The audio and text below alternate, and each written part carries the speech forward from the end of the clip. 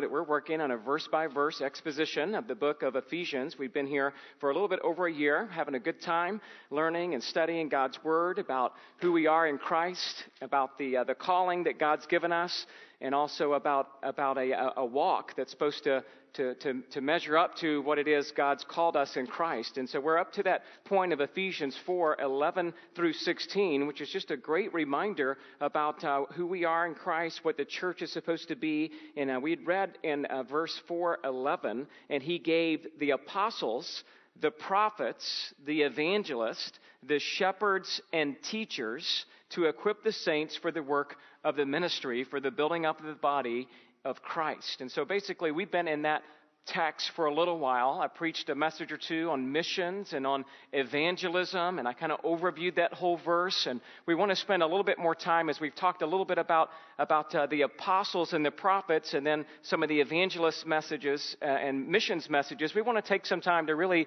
explain what it means to be a shepherd and a teacher. And so it's kind of in the midst of this Ephesians 4:11 that we're going to take a little time and do a series on the church as our elders and our pastor teachers are leading our church into a specific direction. And so with that in mind, turn with me, if you will, to 1 Peter chapter 5. And what I want to do this morning is explain a little bit more about the role and the responsibility of the elder, of the pastor teacher. And so we want to learn from this text of 1 Peter chapter 5. And then at the end of this message, I'm going to try to do this exposition. And then at the end, I want to talk for just a little while about part of the idea and the plan of the direction of our church. And so really this series that we're kicking off today on elders, and the weeks to come I'll be preaching on a couple other topics that kind of have to do with the distinguishing marks of Placerita Baptist Church. And we're going to talk about who we are and where we may be going. Okay, so keep that in mind. But first we want to start with just understanding again this role and this responsibility that God has given to the elders of the local church. And so we'll learn that this morning from 1 Peter 5, 1 through 5. I've entitled this morning's message as Shepherd the Flock of God. And so turning now to 1 Peter chapter 5, let's read 1 through 5, and then we'll dive into our message, our time together. Peter writes this, "So I exhort the elders among you as a fellow elder and a witness of the sufferings of Christ, as well as a partaker in the glory that is going to be revealed.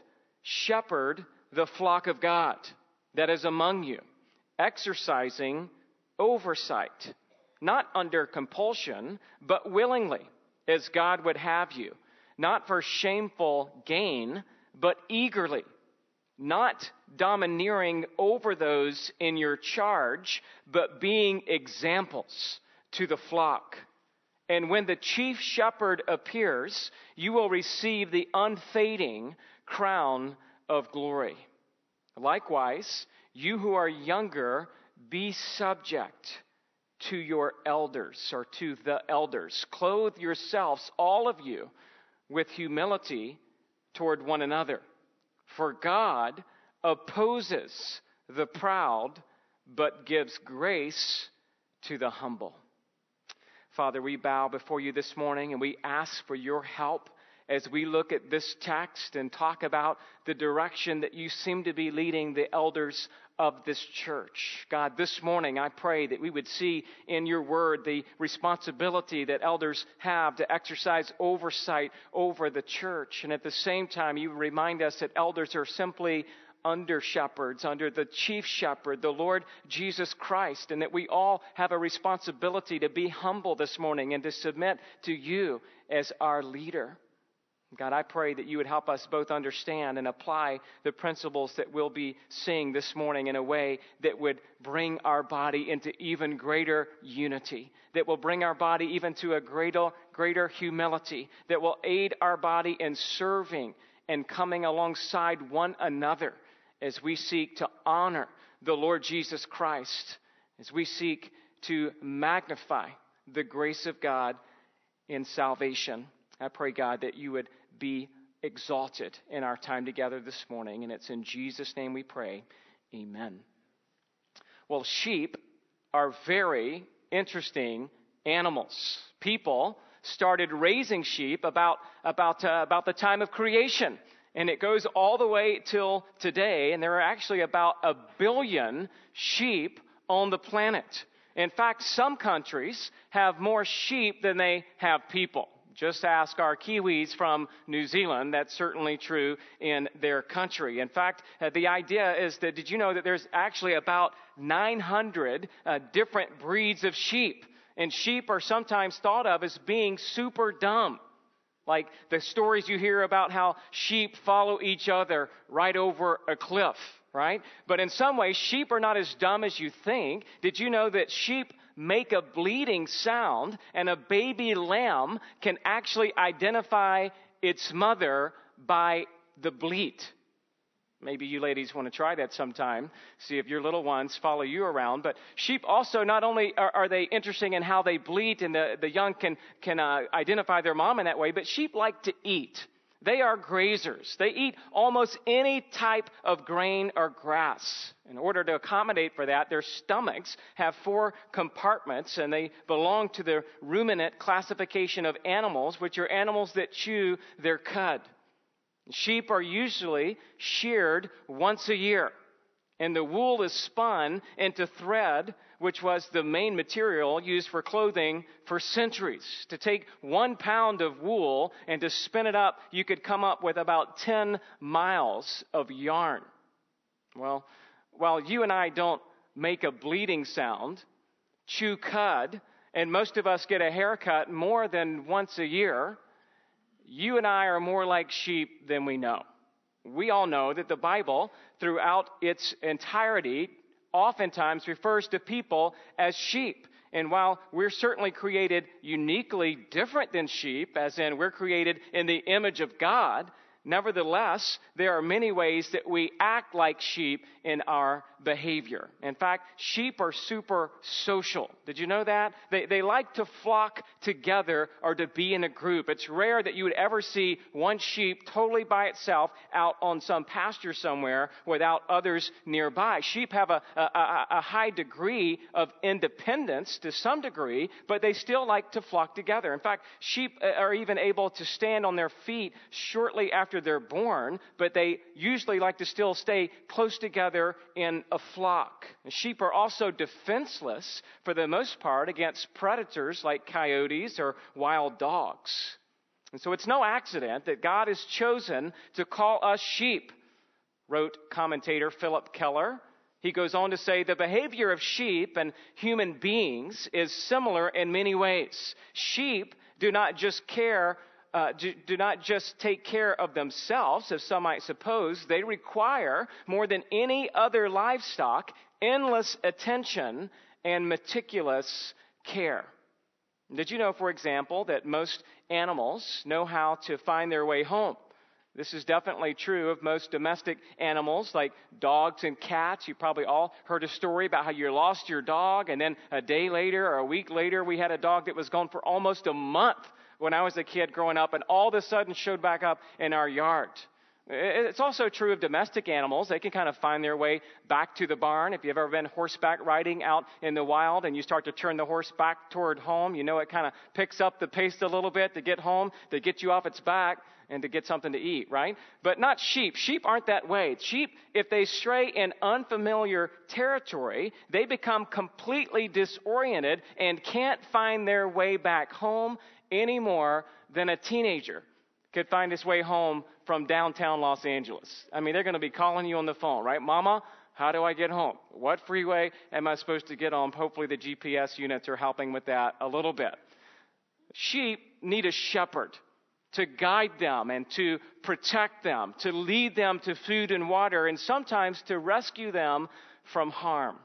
One commentator writes, sheep spend most of their time eating and drinking, but if they become lost, they are helpless to find adequate food and water. Left to themselves, sheep will indiscriminately eat both healthy and poisonous plants to overgraze and ruin their own pasture. They need to be led to water that is not impure and stagnant, not too hot and not too cold, and water that is not moving too rapidly.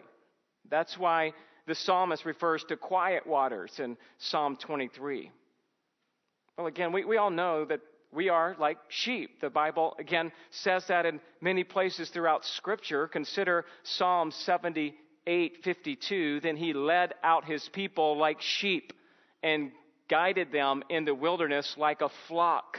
Or how about Psalm 95:6 and 7? Oh, come, let us worship and bow down. Let us kneel before the Lord our Maker, for he is our God, and we are the people of his pasture and the sheep of his hand. Isaiah 53:6, we all like sheep have gone astray. We have turned every one to his own way, and the Lord hath laid upon him the iniquity of us all.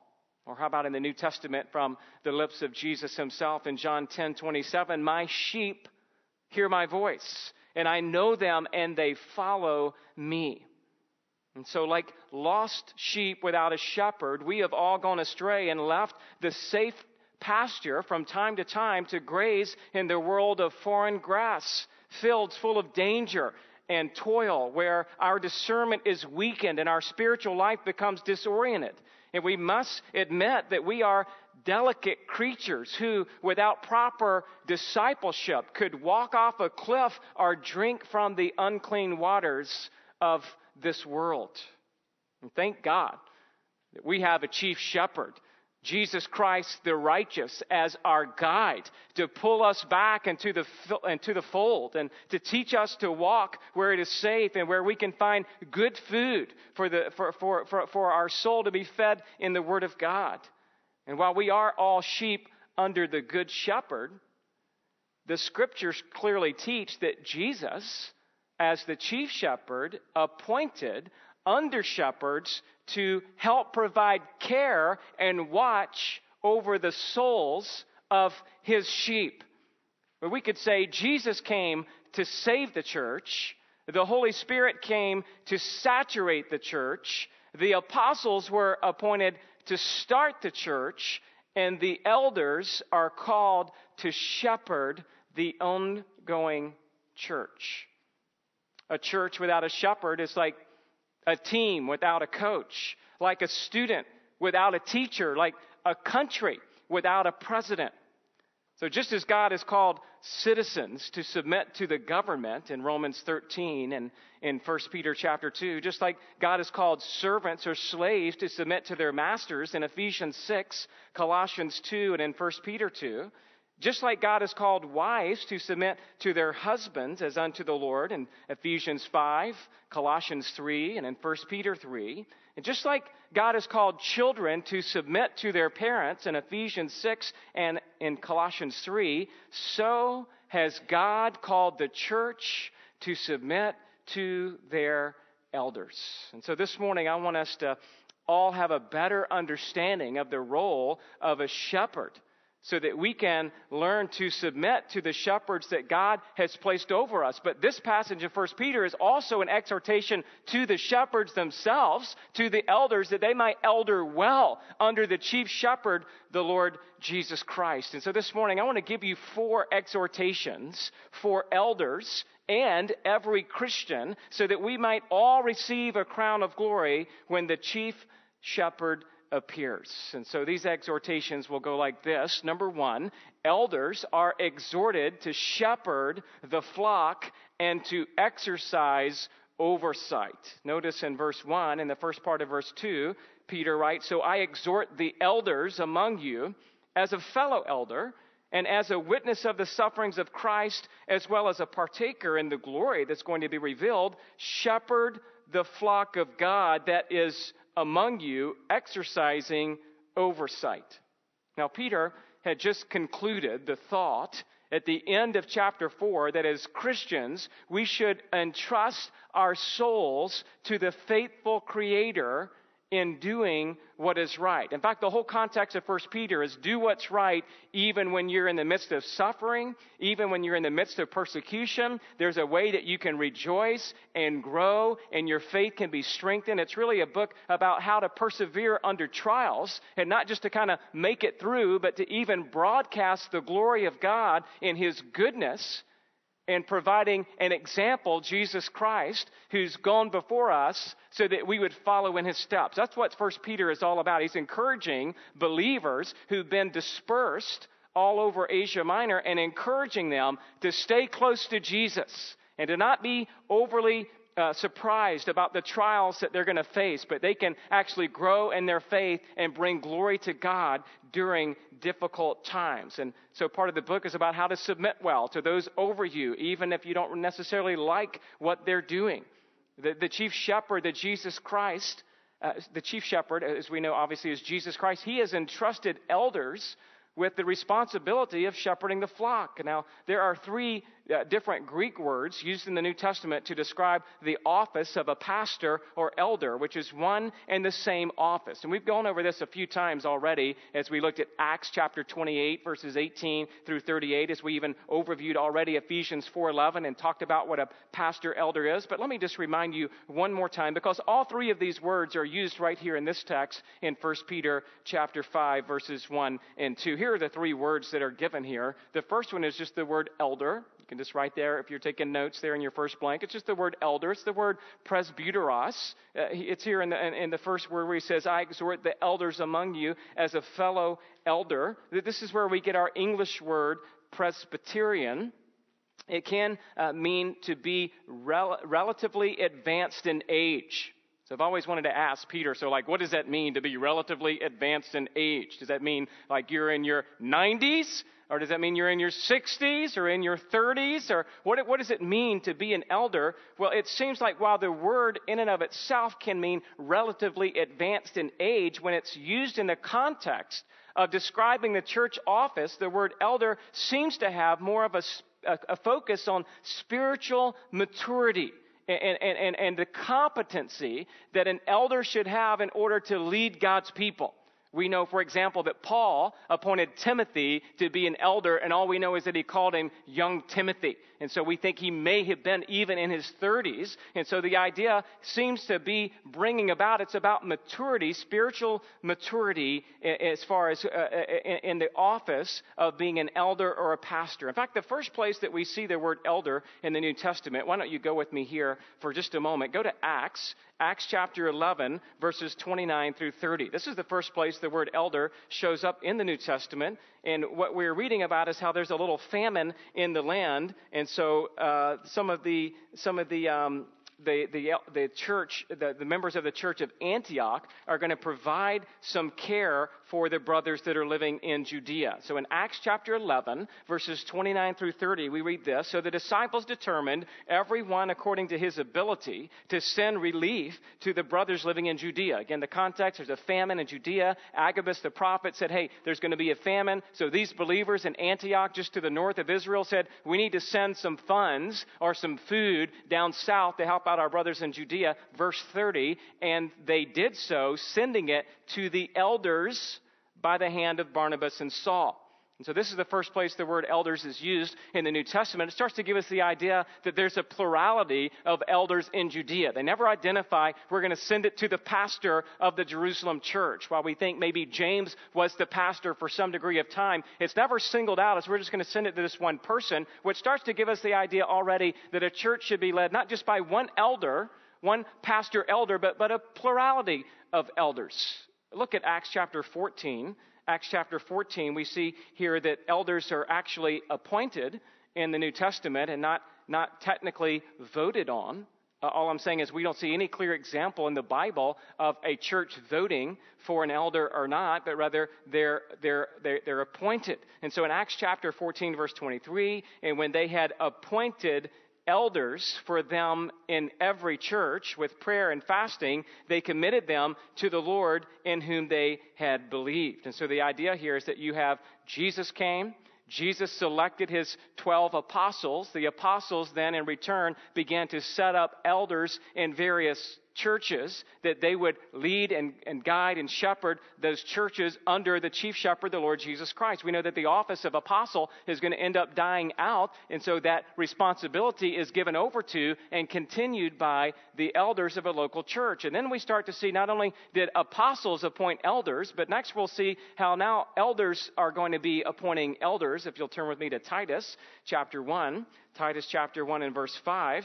Then we see, as Paul is now writing to Titus, another one of his disciples who's going to venture out into Crete to establish churches and to do the work there. Notice what Paul writes in Titus chapter 1 verse 5. This is why I left you in Crete, so that you might put what remained into order and appoint elders in every town as I directed you.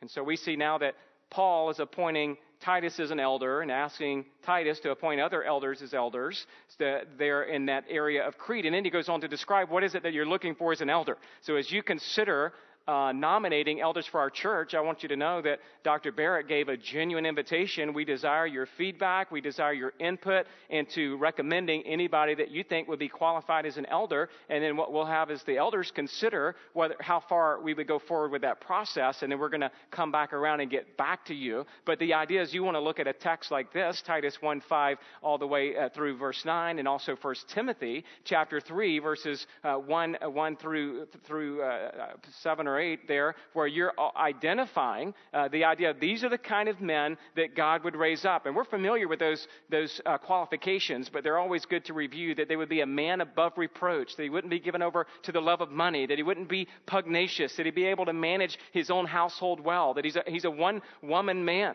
And so these are kind of all the qualifications that an elder needs to possess in order to be appointed by other elders as a fellow elder. And so we see here in these texts that we've looked at in Acts and in Titus, we see here a little bit of an indication of a plurality of elders. We see a little bit about elders appointing other elders, and we see just a little bit about the qualification of elders. Now, the next word for the office of elder is the word overseer. So we're back now to 1 Peter 5:1. He says that I want to appoint as a fellow elder and a witness of the sufferings of Christ and a partaker in the glory that is going to be revealed, shepherd the flock of God that is among you, exercising oversight. And so the idea there behind the word oversight is overseer, or it's where we get the word episcope, which is where we get our English word episcopal. And this word is also the word that's used in 1 Timothy 3, verse 1. This saying is trustworthy. If anyone aspires to the office of overseer, he desires a noble task. And so the word overseer or episcope could be translated as the word bishop, or the word overseer describes one who is watching over with special care and great responsibility.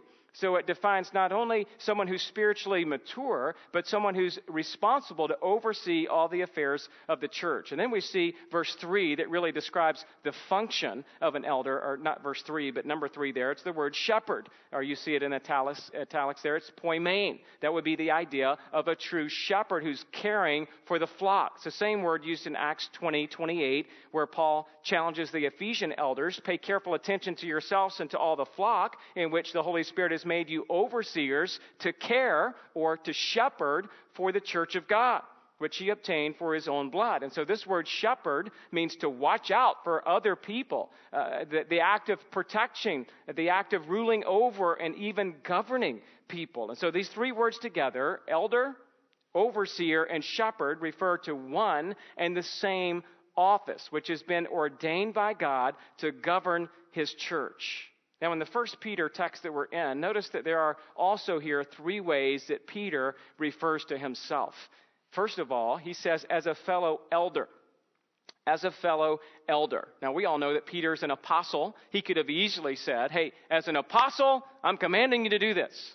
But I think what Peter's doing is starting to get to the point in his life where he's like, hey, you know what? I'm going to identify myself as an elder with other elders because this is what's going to be happening going forward. He's connecting with the church. He's trying to come alongside them in a humble way. Even though he could have kind of bore down on them as an apostle, he's coming to them as a fellow elder to plead with them. Notice he also identifies himself, secondly, as a witness of the sufferings of Christ. And so we know that Peter had seen the beatings and the persecution of Christ. He was there the night of the crucifixion. He was accused in the garden of being a Galilean, which he denied 3 times. Then he repented, right? And he's a faithful follower of Christ. After the resurrection, he is now emboldened to preach the gospel as he did in Acts chapter 2 on the day of Pentecost. And so he's a witness of the sufferings of Christ. And he's also, number 3, he's a partaker of the glory to be revealed. He had seen Jesus on the Mount of Transfiguration. He had also seen the risen Christ. And so he is heavenly minded here, and he's all excited about the return of Christ, that he'll come back one day. And so as a fellow elder, Peter exhorts the elders that he's writing to do two things. And so here we're talking about now C, two responsibilities of every elder. Number one, he's reminding them, hey, your job is to shepherd the flock of God. And I think we've already seen that the church needs a shepherd. And the chief shepherd is the Lord Jesus Christ, but now he's challenging the local elders to also shepherd in that local assembly. And to shepherd, we could say, means to lead. It means to protect. It means to feed. It means to care for. And so the idea of shepherding is you lead people to the right place where they can learn from God's word. You protect them from false teaching and false ideology that tries to enter into the church. You're constantly feeding them from the word of God through exposition of Scripture and discipleship through Scripture. And then you're caring for the sheep. You're walking with them, and you're mourning with them, and you're rejoicing with them, and you're spending your time with the sheep. And so that's what Peter is challenging the shepherds to do. Look, you got to shepherd the flock. You got to be aware of what's going on. And you can't be aware of what's going on if you don't know your people by spending time with them. And then he tells them not only are you to shepherd the flock, but notice, secondly, he says that you're to be exercising oversight. The idea there is clear that there is a governance of overseeing what's going on in the local church. Yes, you're to love them and care for them, but you're also to oversee them. Somebody's got to manage the budget. Somebody's got to oversee which ministries the church does and which ministries they don't. Somebody's got to see all the needs of the church. And you may have heard some say, well, who gave this right to pastors and elders to lead the church? Shouldn't every Christian have that right? Well, the answer is God has ordained an office. It's called pastor elder. And so God has ordained that he would set up leaders over his church to help make those decisions. Now, elders would be dumb elders if they didn't get the feedback of the body on a regular basis to learn what it is the body is interested in and concerned about. But just because the body is interested in something and concerned about doesn't mean the elders are going to automatically do it, because it may not be in their best care. And so the idea is that God is instructed us through his word to be governed by God-fearing, Christ-exalting and Spirit-controlled elders. So we understand that God has given the government authority over people, masters authority over the servants, a husband an authority over his wife, parents authority over their children, and now Christ has appointed apostles to start the church and elders to shepherd the church in the New Testament. And so they understand, and in order to make sure that we all understand, he then begins to challenge the elders. How do you do this well? Okay, if we're going to give this authority to these elders to make all these decisions and to oversee and appoint them, how can we make sure that they do it well? And so this is the second exhortation that's given to us by Peter. And the second exhortation is about elders are instructed to lead with eagerness and by example. And so look at the second half of verse 2. They're to lead not under compulsion, but willingly, as God would have you, not for shameful gain, but eagerly, not domineering over those in your charge, but being examples to the flock. And so here are three ways an elder is to shepherd and exercise oversight. Number one, not under compulsion, but willingly. Willingly. And so the idea here is that it's being done voluntarily. This doesn't mean that they are doing it just for money or just for payment or just for obligation. The idea is that if any man aspires to the office of overseer to find work he desires to do, he's willingly volunteering to do this without pay. You say, great, Adam, I like the way that sounds. Let's take your salary away. Okay, well, you could do that if you want. But the idea in Scripture is that we would have a heart that's willing and wanting to help serve the body. But the Bible's also clear in other passages that it's appropriate to pay the elder who's responsible for preaching or teaching. For example, in 1 Timothy chapter 5, verses 17 and 18, let the elders who rule well be considered worthy of double honor, especially those who labor in preaching and teaching. For the Scripture says, you shall not muzzle an ox when it treads out the grain, and the laborer deserves his wages. And so if you do a little study on that, basically you guys need to double my salary.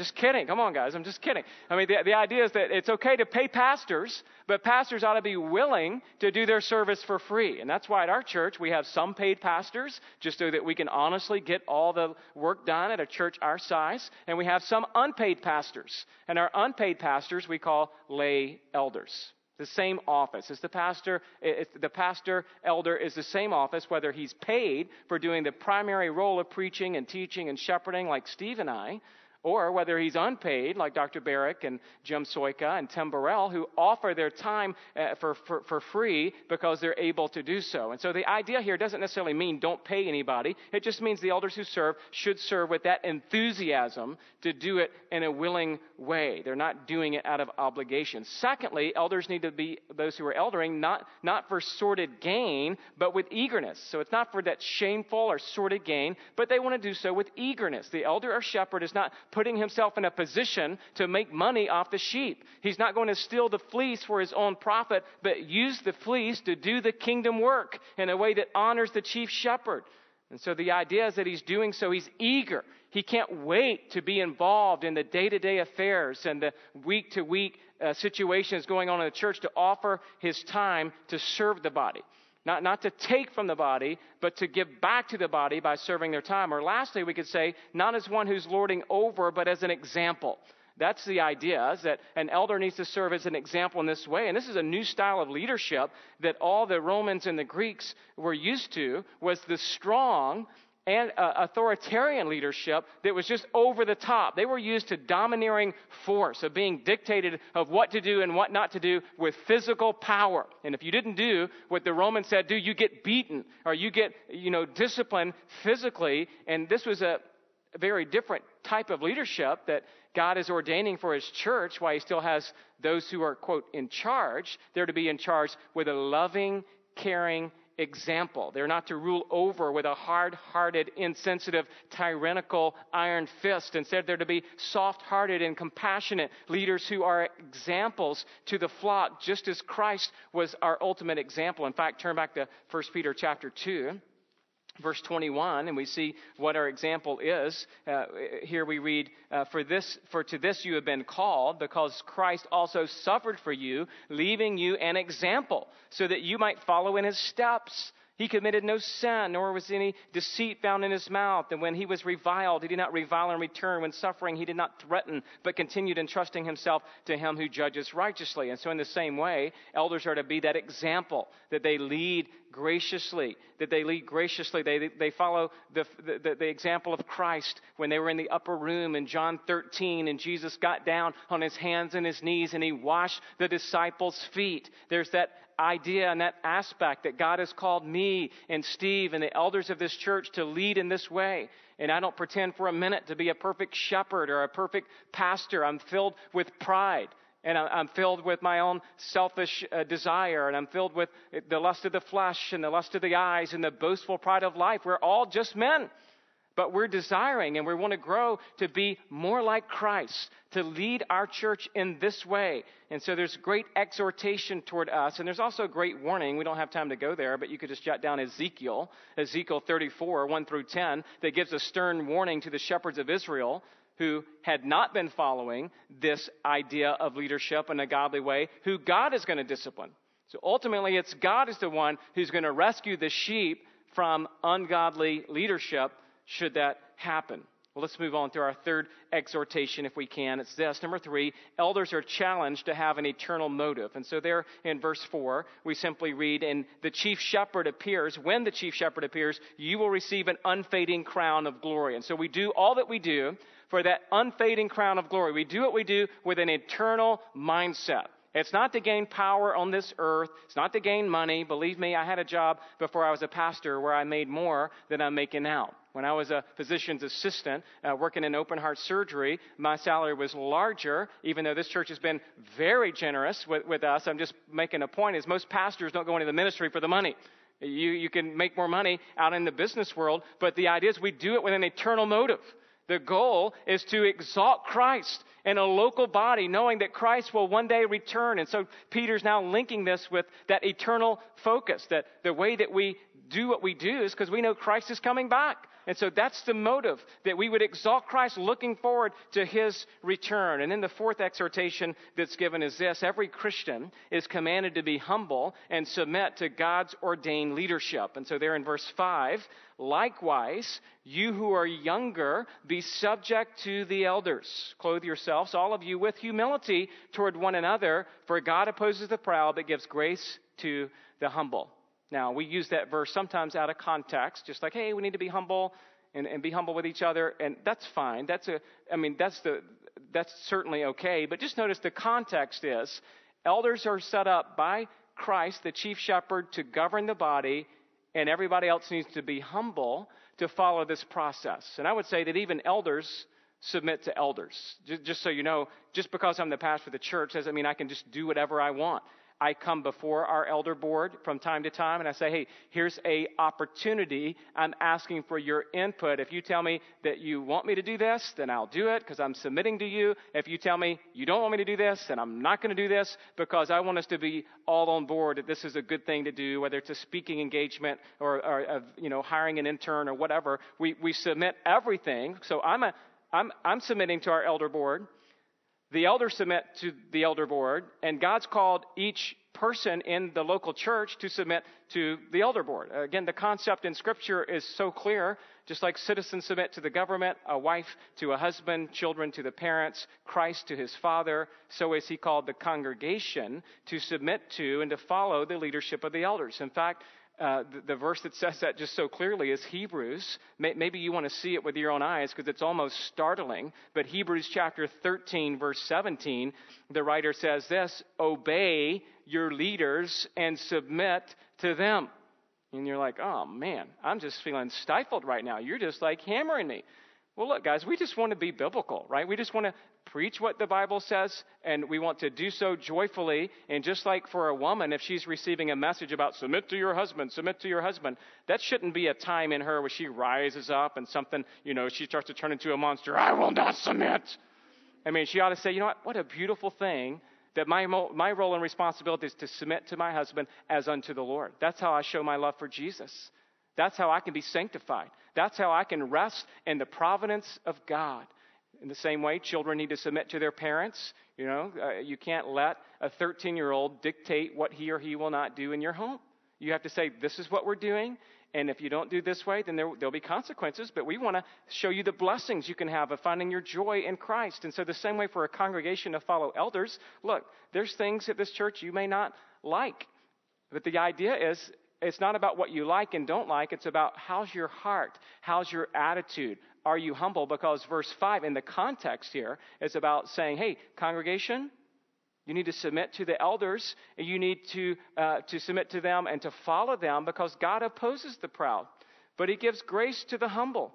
And so the idea is that all of us want to be those kind of people who are following a Philippians 2 model, that we're doing nothing out of selfish ambition or vain conceit, but rather we're considering others and their interest is more important than our own, that we're having a humble mindset, that we're deferring to one another. We do this on the elder board, and from time to time, we defer to the congregation. If we feel like the congregation has voiced or communicated a great concern, that weighs very heavily on the heart of the elders who will say, you know what, we need to help this situation out, that we need more child care. We need another intern for this. We need to help take care of the windows over here or whatever. We listen, and wise elders will say, hey, we want to help meet that need because it's not just about us. It's about serving the body well. And so this message may sound like a tough one, and it's difficult for a young preacher to preach because it could sound self-serving. But just like a husband is over the wife, parents over the children, in the same way shepherds are over the sheep, shepherding them, overseeing them. And so our objective is not to serve ourselves as elders, but rather to serve this church as God has called us to. Okay, so that's the message. Let me get you to the take-home. And notice on your worksheet there it says special application. Okay, so here we go. Are you ready? We are, as elders, been thinking and praying since before my arrival about the possibility of our church moving from what's called a congregational-led church to an elder-led church. And so all that means is that, it may start to sound like here as I start to share a few more things with you over the next 5 or 10 minutes that I have an agenda. And I just wanted to confess to you, I do. I have an agenda. And my agenda is I want us to be who we really are. And who we really are as a church, the way this church has functioned now for some time, is that we have elders who meet and pray and shepherd and oversee. They consider what the congregation says, and then we bring things to a vote at the end of every year. And I just want to say, that's fine. That's not a big deal. This isn't like, oh man, for a church to vote is anti-biblical to the degree that it's heresy and we break fellowship. But you need to know that your present elder board is unanimous in understanding these scriptures, that the responsibility is for us to lead well and communicate and receive feedback from the congregation. But for the congregation to actually take a vote isn't our conviction that it's clearly biblical. The idea of taking a sheet of paper and checking once a year, yes or no, is not anywhere in the Bible. What we see in the Bible is the appointment of elders, the appointment of them leading and governing the church, and the church submitting to elders, and then elders being warned carefully not to lord over the church in a sinful, harmful way. And so what we're going to be proposing to you is, I'm just going to kind of lay it out, some changes that I'm thinking about making, but they're not really that big of a change because this is already how we operate. We pretty much already operate in the way that we lead and guide. We come to the annual meeting. We do ask for you to physically vote. And the church, up to this point in the history of the church, unless I've misunderstood Dr. Barrick and others, the church has always voted yes to whatever the elders have recommended. I'm not aware of one single vote in 50 years that has gone against the elder recommendation. And so what I'm trying to say is we would like to move to a pure elder-led, some people call it elder rule model, which would do away with the vote. All right? So the idea, though, is for you, we're not going to do this because our bylaws are set up right now that you still vote. So the idea is you get to vote whether you want to do that or not. You follow me? So the bylaws are set up in such a way that at the end of this year, we're going to vote on this issue of whether we want to continue our present governance structure or we want to change it to what the elders are recommending to you, a more biblical structure of not actually voting. Now, again, I think this is probably the biggest conceptual change. There's a few others. The reason this is so big, again, is that as Americans, we just have this mindset, well, I get to vote. I mean, I got my vote. When do I get to vote? I want to give input. What we would say to you is your input is always welcome at any time. You can call, set up an appointment, come to an elder meeting, and we would value that input through you personally having a conversation with us more than you checking yes or no in a box. Checking yes or no in a box could be somewhat helpful, but we feel like it would be far more helpful for you to come, and the way you communicate to us is by telling us what you think, which means this, as we would move forward, if we did move to this elder-led model, that we would try to do even a better job communicating with you. Here's what we're thinking. Here's what we're praying about. For example, let's say we were going to hire a new pastor, okay? We're going to hire a new associate pastor at some point, and let's say that we put that new associate pastor before the body. What we would do is put that new associate pastor before the body, have you read through the resume, set up meetings where you could get to know that associate pastor, and then we would say, hey, we want your feedback. What did you guys think? We now that we've had him here for the weekend or whatever, or if it's one of our own, we've had this person here. What do you guys think? Did you like him? Did you not like him? And let's let our answers be somewhat biblically minded, not just like I didn't like the guy's hair, or he's from the South, or whatever. The idea would be like, what did you like about him? What did you not? We want your feedback so that we can go back to the elder room and talk about it. What do you guys think? What does the congregation think? What kind of feedback are you getting? And then ultimately, at the end of the day, the elders would make that decision. And guess what? We would never make a decision to say, oh, we're going to hire him anyway. 99% of the congregation hates the guy, but we think that he's awesome, so we're hiring him in your face. I mean, I think that's not our mindset, right? Our mindset would be like, hey, we thought this was a good guy, but it's now apparent to us through all the feedback, this isn't the right guy. Let's move on and find somebody else. And so what I hope that you're hearing is, in one sense, nothing changes. In fact, if anything, you might even have more input. Since we would be doing and working through this, instead of just coming up and check yes or no, you have lots of opportunity to communicate. That exists even now, but you might be motivated to communicate more, knowing that you don't have that time coming where you get to check a box, okay? So that's one change that we're thinking about and praying about, and so you be thinking about that. The second change is this. If we did move to an elder-led model, we think that it's better to become an independent church and no longer be part of the Baptist denomination. All right, so the idea is that this church has been part of the General Association of Regular Baptists for 50 years. And I and the elders unanimously feel like it's wise for us to move out of that denomination. You say, Adam, why? And the answer is because we're not really a part of it. We do zero with the General Association of Regular Baptists.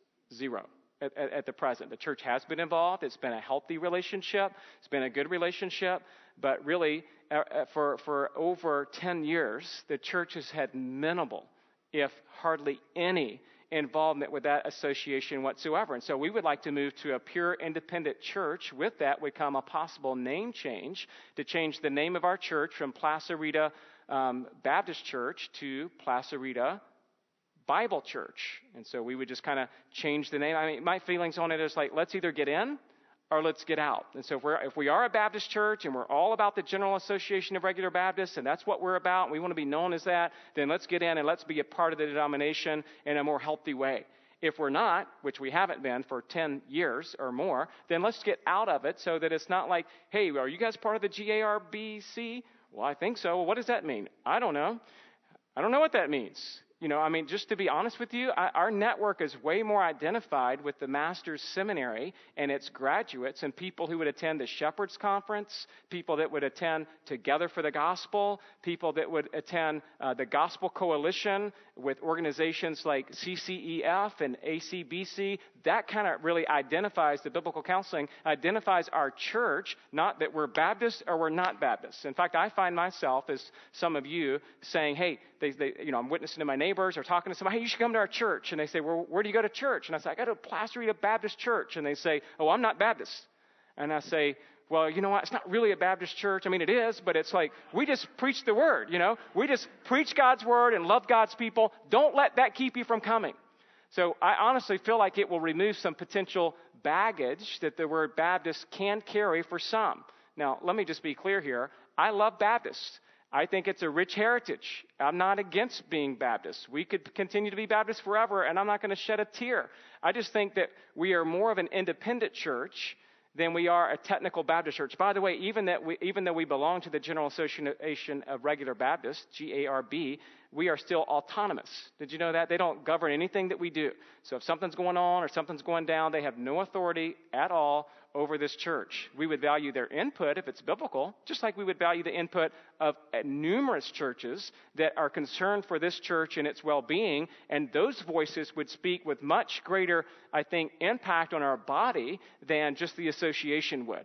So the idea is that we could move from a congregational-led church to an elder-led church, out of the Baptist denomination, name change to Placerita Bible Church.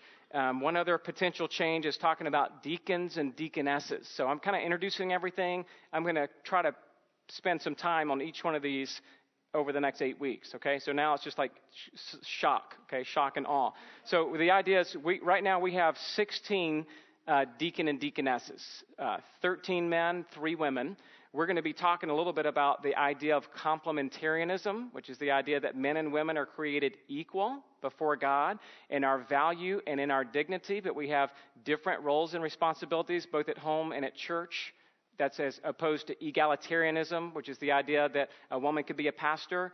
So right now our church is already complementarian, so a woman can never be the pastor, thank God, or an elder, but she can be a deaconess, and that issue about deacon and deaconesses could go either way. It's really, the conservative evangelical world is probably split 50-50. Half the people would say, hey, you could be a deaconess, and that's a particular office for a woman who serves, or you could be a deacon, that's an office for a man who serves. And so right now, our governance structure is we have deacons and deaconesses. What we're going to be suggesting to you is that we move away from deaconesses. I've talked to the 3 deaconesses of our church already, and they've shared with me that they're fine not being called a deaconess anymore. They simply would continue to serve just in the way they are. It just kind of helps clarify a little bit that when the deacons have meetings, which they don't have a whole lot of, but when they have meetings, it's like, it's just confusing. Who's a deaconess and who's not? In some churches, it's like every wife of every Bible study leader is a deaconess. Well, in our church, it's just kind of like we have 3 deaconesses. I think we have more than that. So why don't we make everybody a deaconess? Well, if you make everybody a deaconess, then nobody's a deaconess. You know what I'm saying? It just kind of gets weird. And so what we want to do is value the office of deacon with a little bit more specificity. And we think that it would be wiser to move to that office being just men, not women, to drop a lot of confusing conversations that can confuse the idea of complementarianism. I'm going to preach a whole sermon on that, so you'll have time to consider. Hey, what do you think about that? Some other changes that we'll be talking about would be, I think that's all the main ones. I'm going to also just talk a little bit about expository preaching. I'm going to talk about biblical counseling. We're going to have a message on possibly on giving, a message on worship. And so what we're trying to do is say, hey, here are the distinctives of our church. If you are in agreement with these distinctives, then you'll have an opportunity to vote on that. And really what you would be doing as far as the congregational vote thing is that you would be voting to never vote again. Okay, so that's what we're going to propose to you, is that you're going to vote yourself out of the right to ever vote again in the future. And so that may sound again like, hey, I have lots of questions about it. So we don't have time for a Q&A right now.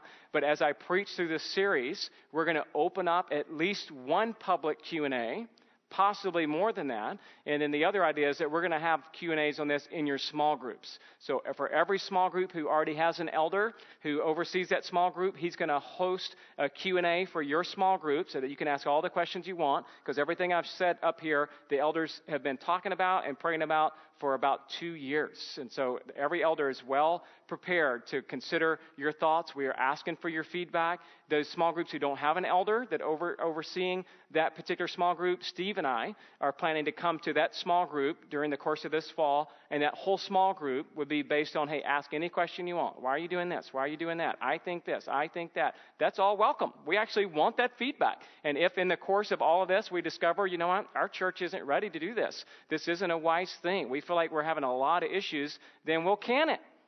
Because guess what? I think we're already doing it. Everything I've already mentioned are things that we're already doing. I feel like the elders are already leading. So you say, well, Adam, if we're already doing it, why cause trouble? You know, why stop something good?